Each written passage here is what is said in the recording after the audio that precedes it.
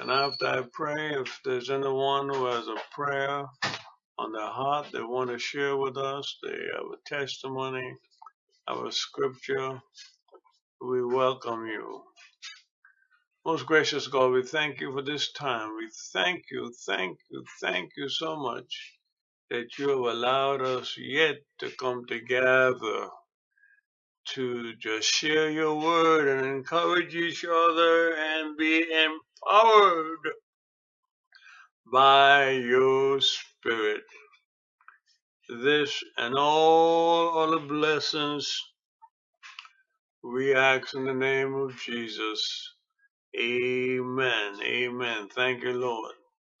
Is there anyone with a prayer or a scripture at this time? Hallelujah. Thank you, Lord. Anybody with a scripture that you want to type in and I'll read it? Anyone online that wants to, on the phone, wants to pray? Hallelujah. Thank you, Jesus. Yes, Lord. Thank you, Lord.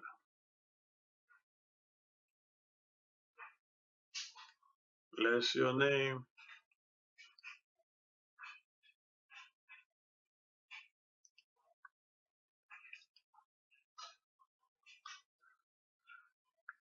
Let me play some music. I don't own the right for the music. We have no rights to the music, and it will not be played for a purpose of for making a profit, and simply as part of the worship service.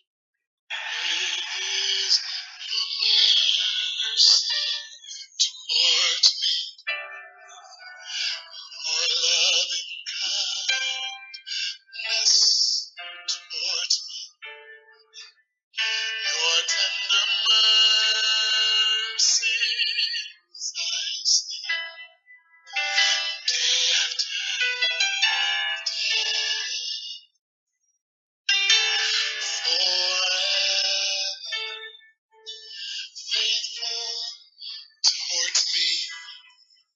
And you're always providing for me. Great is your mercy towards me. Great is your grace. Help me say great is your mercy towards me. Your loving kindness towards me. Your tender mercies I see day after day. Forever faithful towards me. You're always providing for me. Great is your mercy towards me. Great is your grace. Great is your mercy towards me. Your loving kindness towards me. Your tender mercies I see day after day.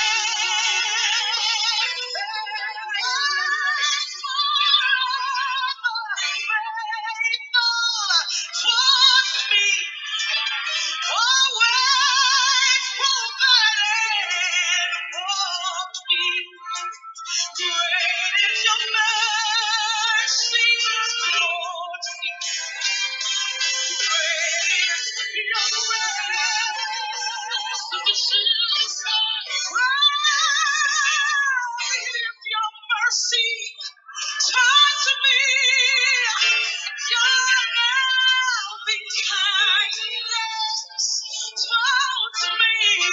Your tender mercies I see day after day.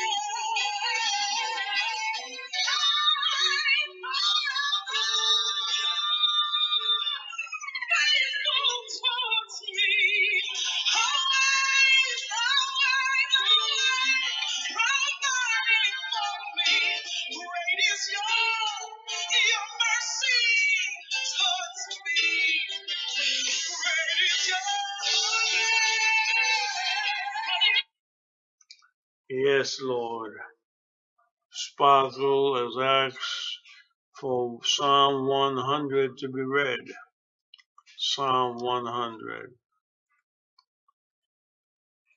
Make a joyful noise unto the Lord, all ye lands. Serve the Lord with gladness. Come before his presence with singing. Know ye that the Lord is God. It is he that has made us, and not ourselves. We are his people, and the sheep of his pasture. Enter into his gates with thanksgiving, and into his courts with praise. Be thankful unto him, and bless his name. For the Lord is good, his mercy is everlasting, and his truth endureth to all generations. Hallelujah. That was Psalm 100 by Sparkle.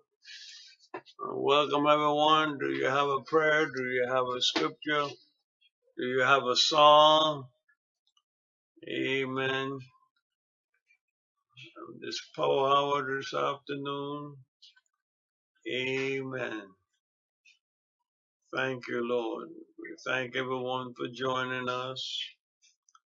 Hallelujah.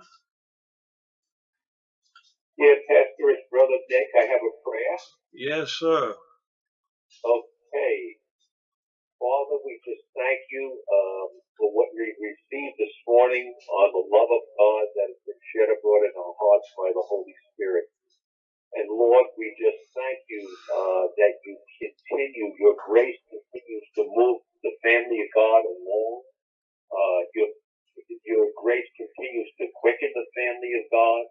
Your grace continues to strengthen the family of God, whether it be in tribulation, distress, anxiety, fear, insurmountable challenges for people on a financial level and an economic level. And Lord, we just thank you, Lord, that also you protect the elderly. We come against this situation, Lord, where the voting rights are being threatened in the name of Jesus. But we know that when the enemy comes, you're able to lift up a standard against the enemy. And we know, Lord, that once again, you did it for us in the pandemic. You did it for us in the situation with George Floyd and the outcome of that case. And we believe you'll do it once again. You'll come through for us. And we thank you, Lord, that you will protect people, especially the elderly, from being taken advantage of, pushed aside, or even harmed, oh God, or deprived of their God-given rights, oh God, that have been given unto them. Father God, I thank you, God, when an enemy is found, he must restore sevenfold. And I thank you, Lord, that we put a wedge between the enemy through the blood of the cross and the resurrection, life, and power of Jesus. We thank you for great victory. We thank you for overcoming power. We thank you. We decree that we truly are more than conquerors through him that loves us. We are conquerors over the voting situation. We are conquerors, Lord, over the challenges ahead. We are conquerors over the great adversity that's right before our eyes. We are conquerors over the opposition that's before our eyes. And we're more than conquerors, oh Lord, even when people speak against the ministry. promised in your word you would establish our going. You promised in your word you would cause us to prosper. And we know it's because the love of God that's been shed abroad in each of our hearts is on our side. And the word is ours. We love it, Lord.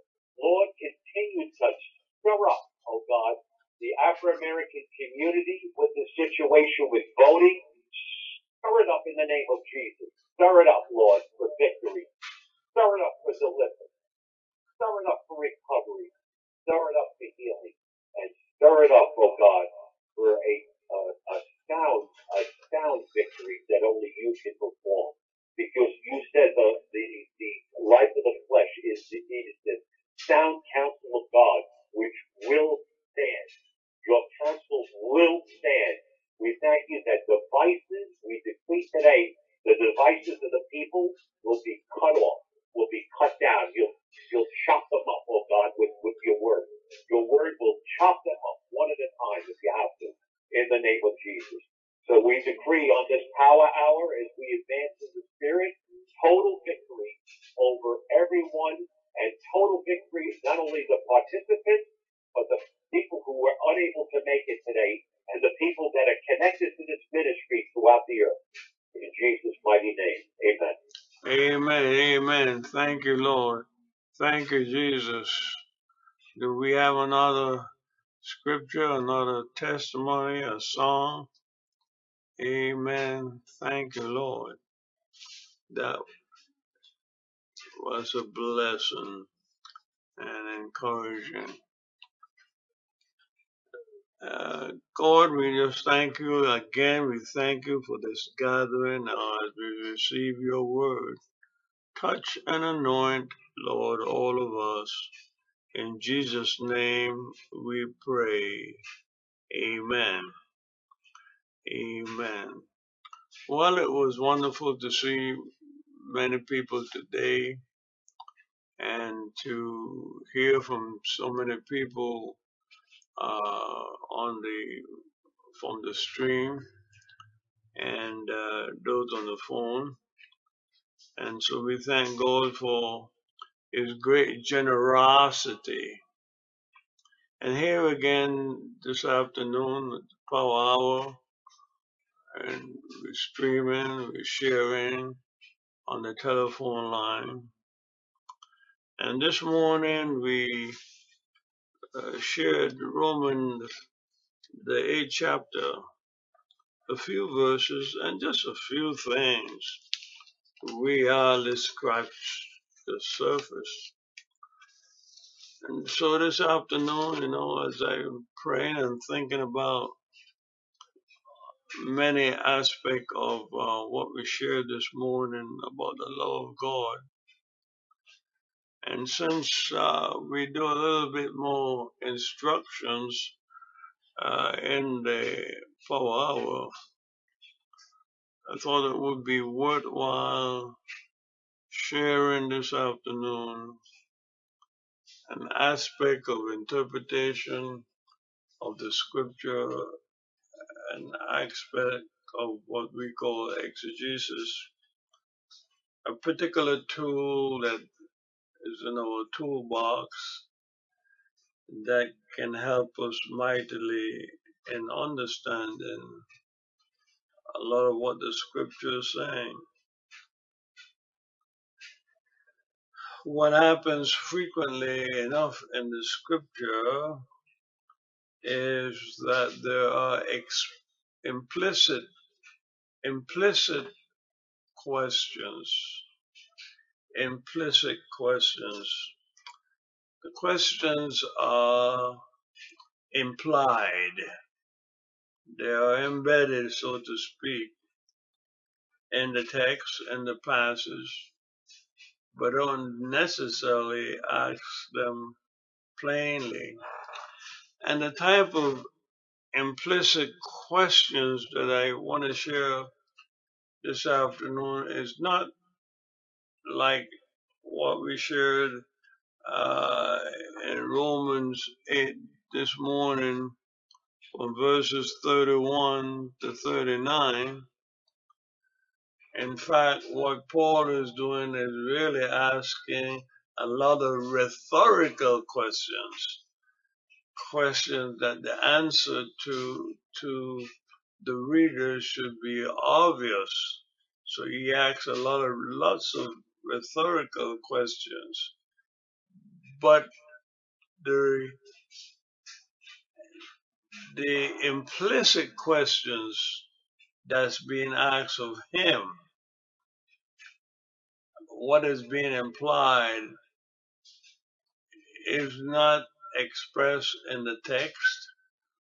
We don't know exactly what they were, but we have strong indications that they were. Again, it is interesting that Paul answered what seemed to be several implicit questions by using rhetorical questions. And that kind of fit into also what I shared this morning, a way of getting to the bottom of stuff. We call it argumentation. Not arguing in the sense that we use the word arguing sometimes today, but discussions, getting to the truth, back and forth. In Hebrew, the heavy and the light. Common way of the philosophical discussions of scholars and regular people in the Greek and Roman world and in the time of Paul.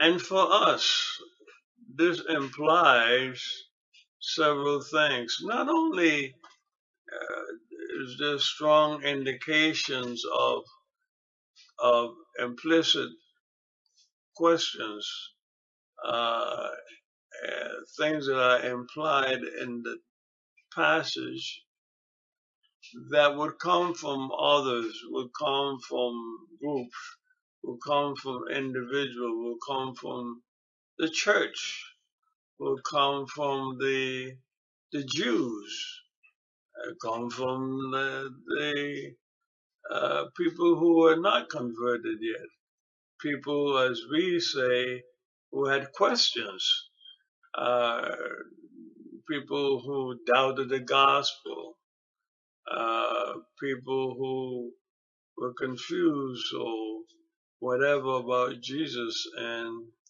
his sacrificial death and what it really meant to the world.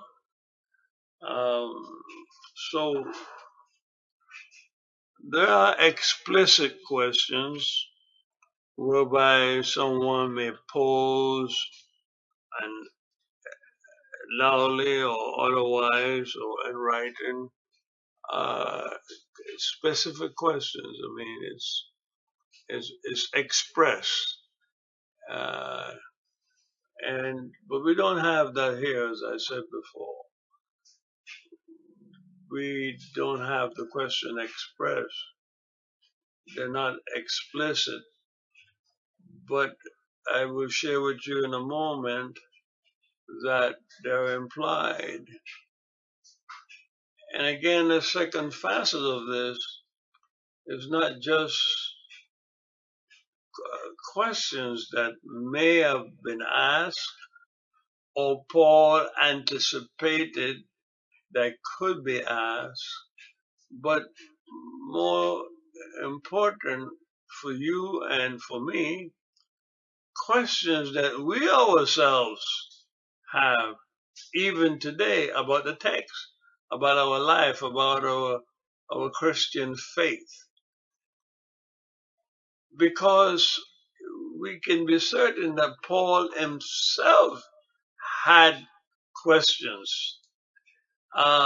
That's why this passage of scripture in Romans 8 is so encouraging, because if you go back to chapter 7, you see Paul is expressly asking some questions, and making some assertion and saying, I try to do good, but every time I try to do good, I find myself doing bad.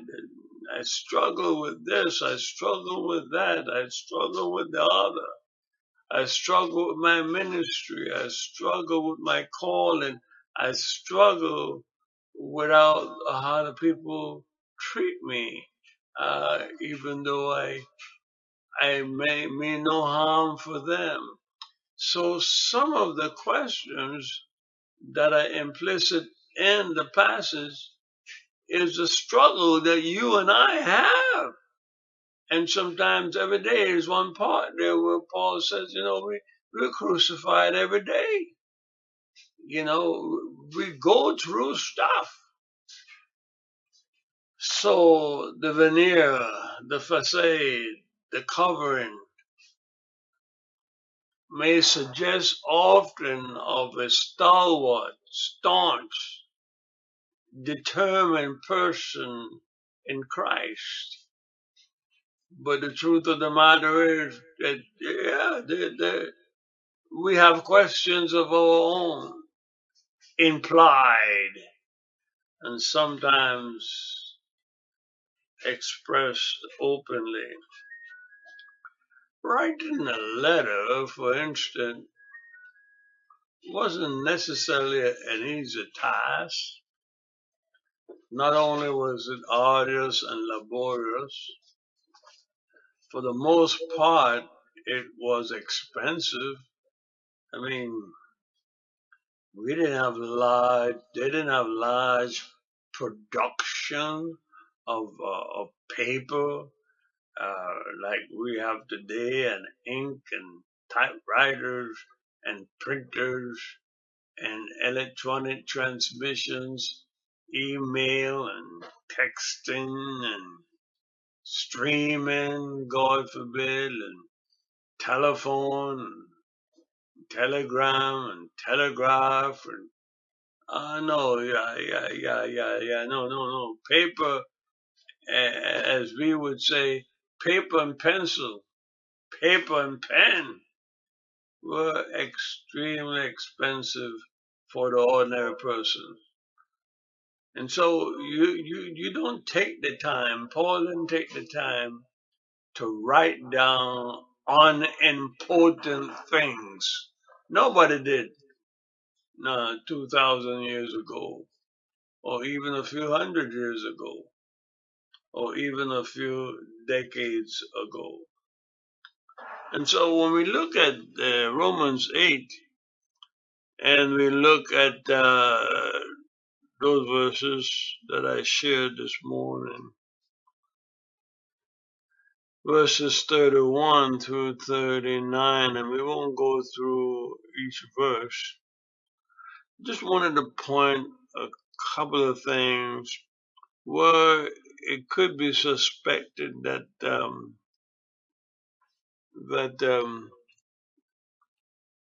there are some questions that were in the minds of people, maybe questions asked of Paul,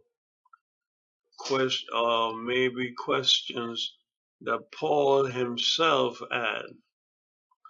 Just the way that clause begin in verse 31. What shall we say then? It's almost the point of saying, well, yeah, I don't know how else to put it. This is it. If God be for us, if God be for you, how can anyone be against us? And it matters and it's count. Imagine a person of Jewish tradition who might ask the question, well, our ancestors, have followed Jewish laws for hundreds of years. We have made sacrifices, sent up prayers, fought wars, gone through famine, been beaten up and conquered by other people. And now, if you present to us another way of understanding God and God being our God and we being His people, how can you explain this? Why would we have to go through all of this just to get us to the point of God presenting Jesus to us? Why do I, why do you, why do my family, my friends, my community, why do we have to go through all of this to come to the point of realization that God loves us? And for us who have tried to do good and serve the Lord, sometimes it just gets very exasperating to understand how God is connecting to us. Those may be some of the implied questions that came up in the time of Paul and certainly come up to us as individuals from time to time. So God says, I can't explain it any other way but to tell you that God didn't spare His own Son. So, we can't count ourselves as exception. And if all the sacrifices that people have made over the centuries, you think it doesn't mean anything or so forth. Well, no, it came to the point where God made His sacrifice for us, and that would override any sacrifice that we have ever offered Him or our ancestors had offered. He gave up His Son to be our salvation. And so, how can you fault yourself or anyone fault you and me for doing what is right in the sight of God? Because God has canceled all debts by sacrificing His own Son on our behalf. There's nothing that anyone can accuse us of that would indicate that God doesn't care for us because of what He did through Jesus Christ. There's nothing. God is just, and He definitely has treated us justly. Because it's Christ that died, we didn't die to make things right, but God's own Son was given to us. Therefore, there's nothing else, there's nothing beyond that would separate us, that will let God no longer love us or indicate that God didn't love us from the very beginning, because no greater love can anyone lay down His own life. He gave His Son as a living sacrifice for us. And then, in spite of all that we have gone through, as I said this morning, we'll still come out on top. Even after we die, we join Christ. And like I said last week, and we become co-heirs with Christ. So it is a win-win situation for us when we stick to God, because nothing can separate us. Doesn't matter what.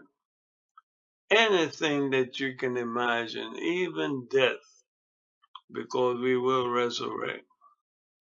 Anything that life can throw at us. No power, no matter what it is. If this whole world be blown asunder, no power, no nation, nothing. Nothing that is gone, nothing that is now, nothing that is to come.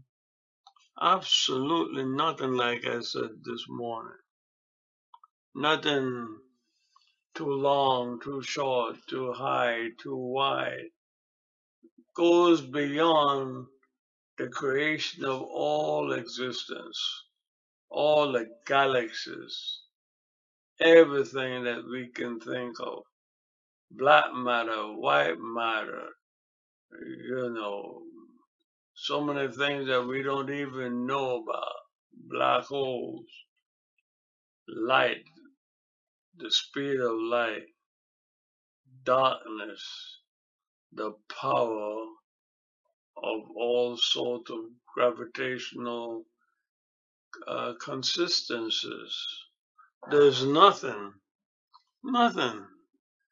because God made it all and He's above all, He's omnipotent, He's more powerful than anything that we can imagine. And perhaps,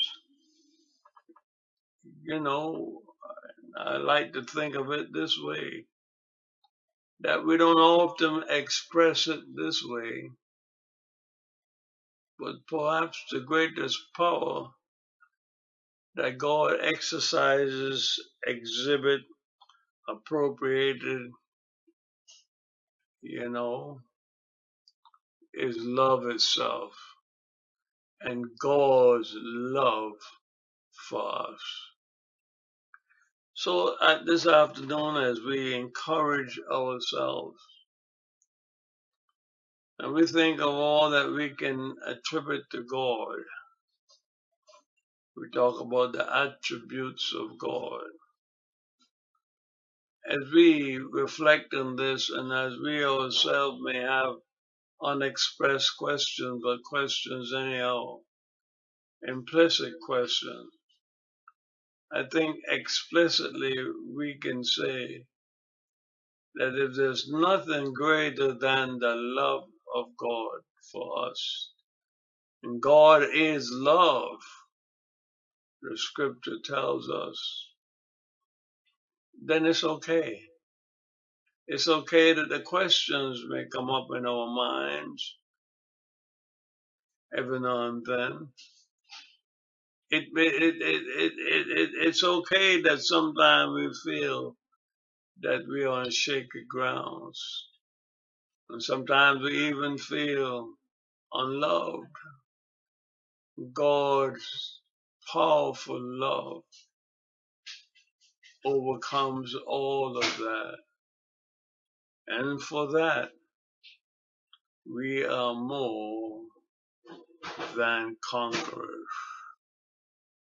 Amen. God bless you and thank you. And at this time, do we have any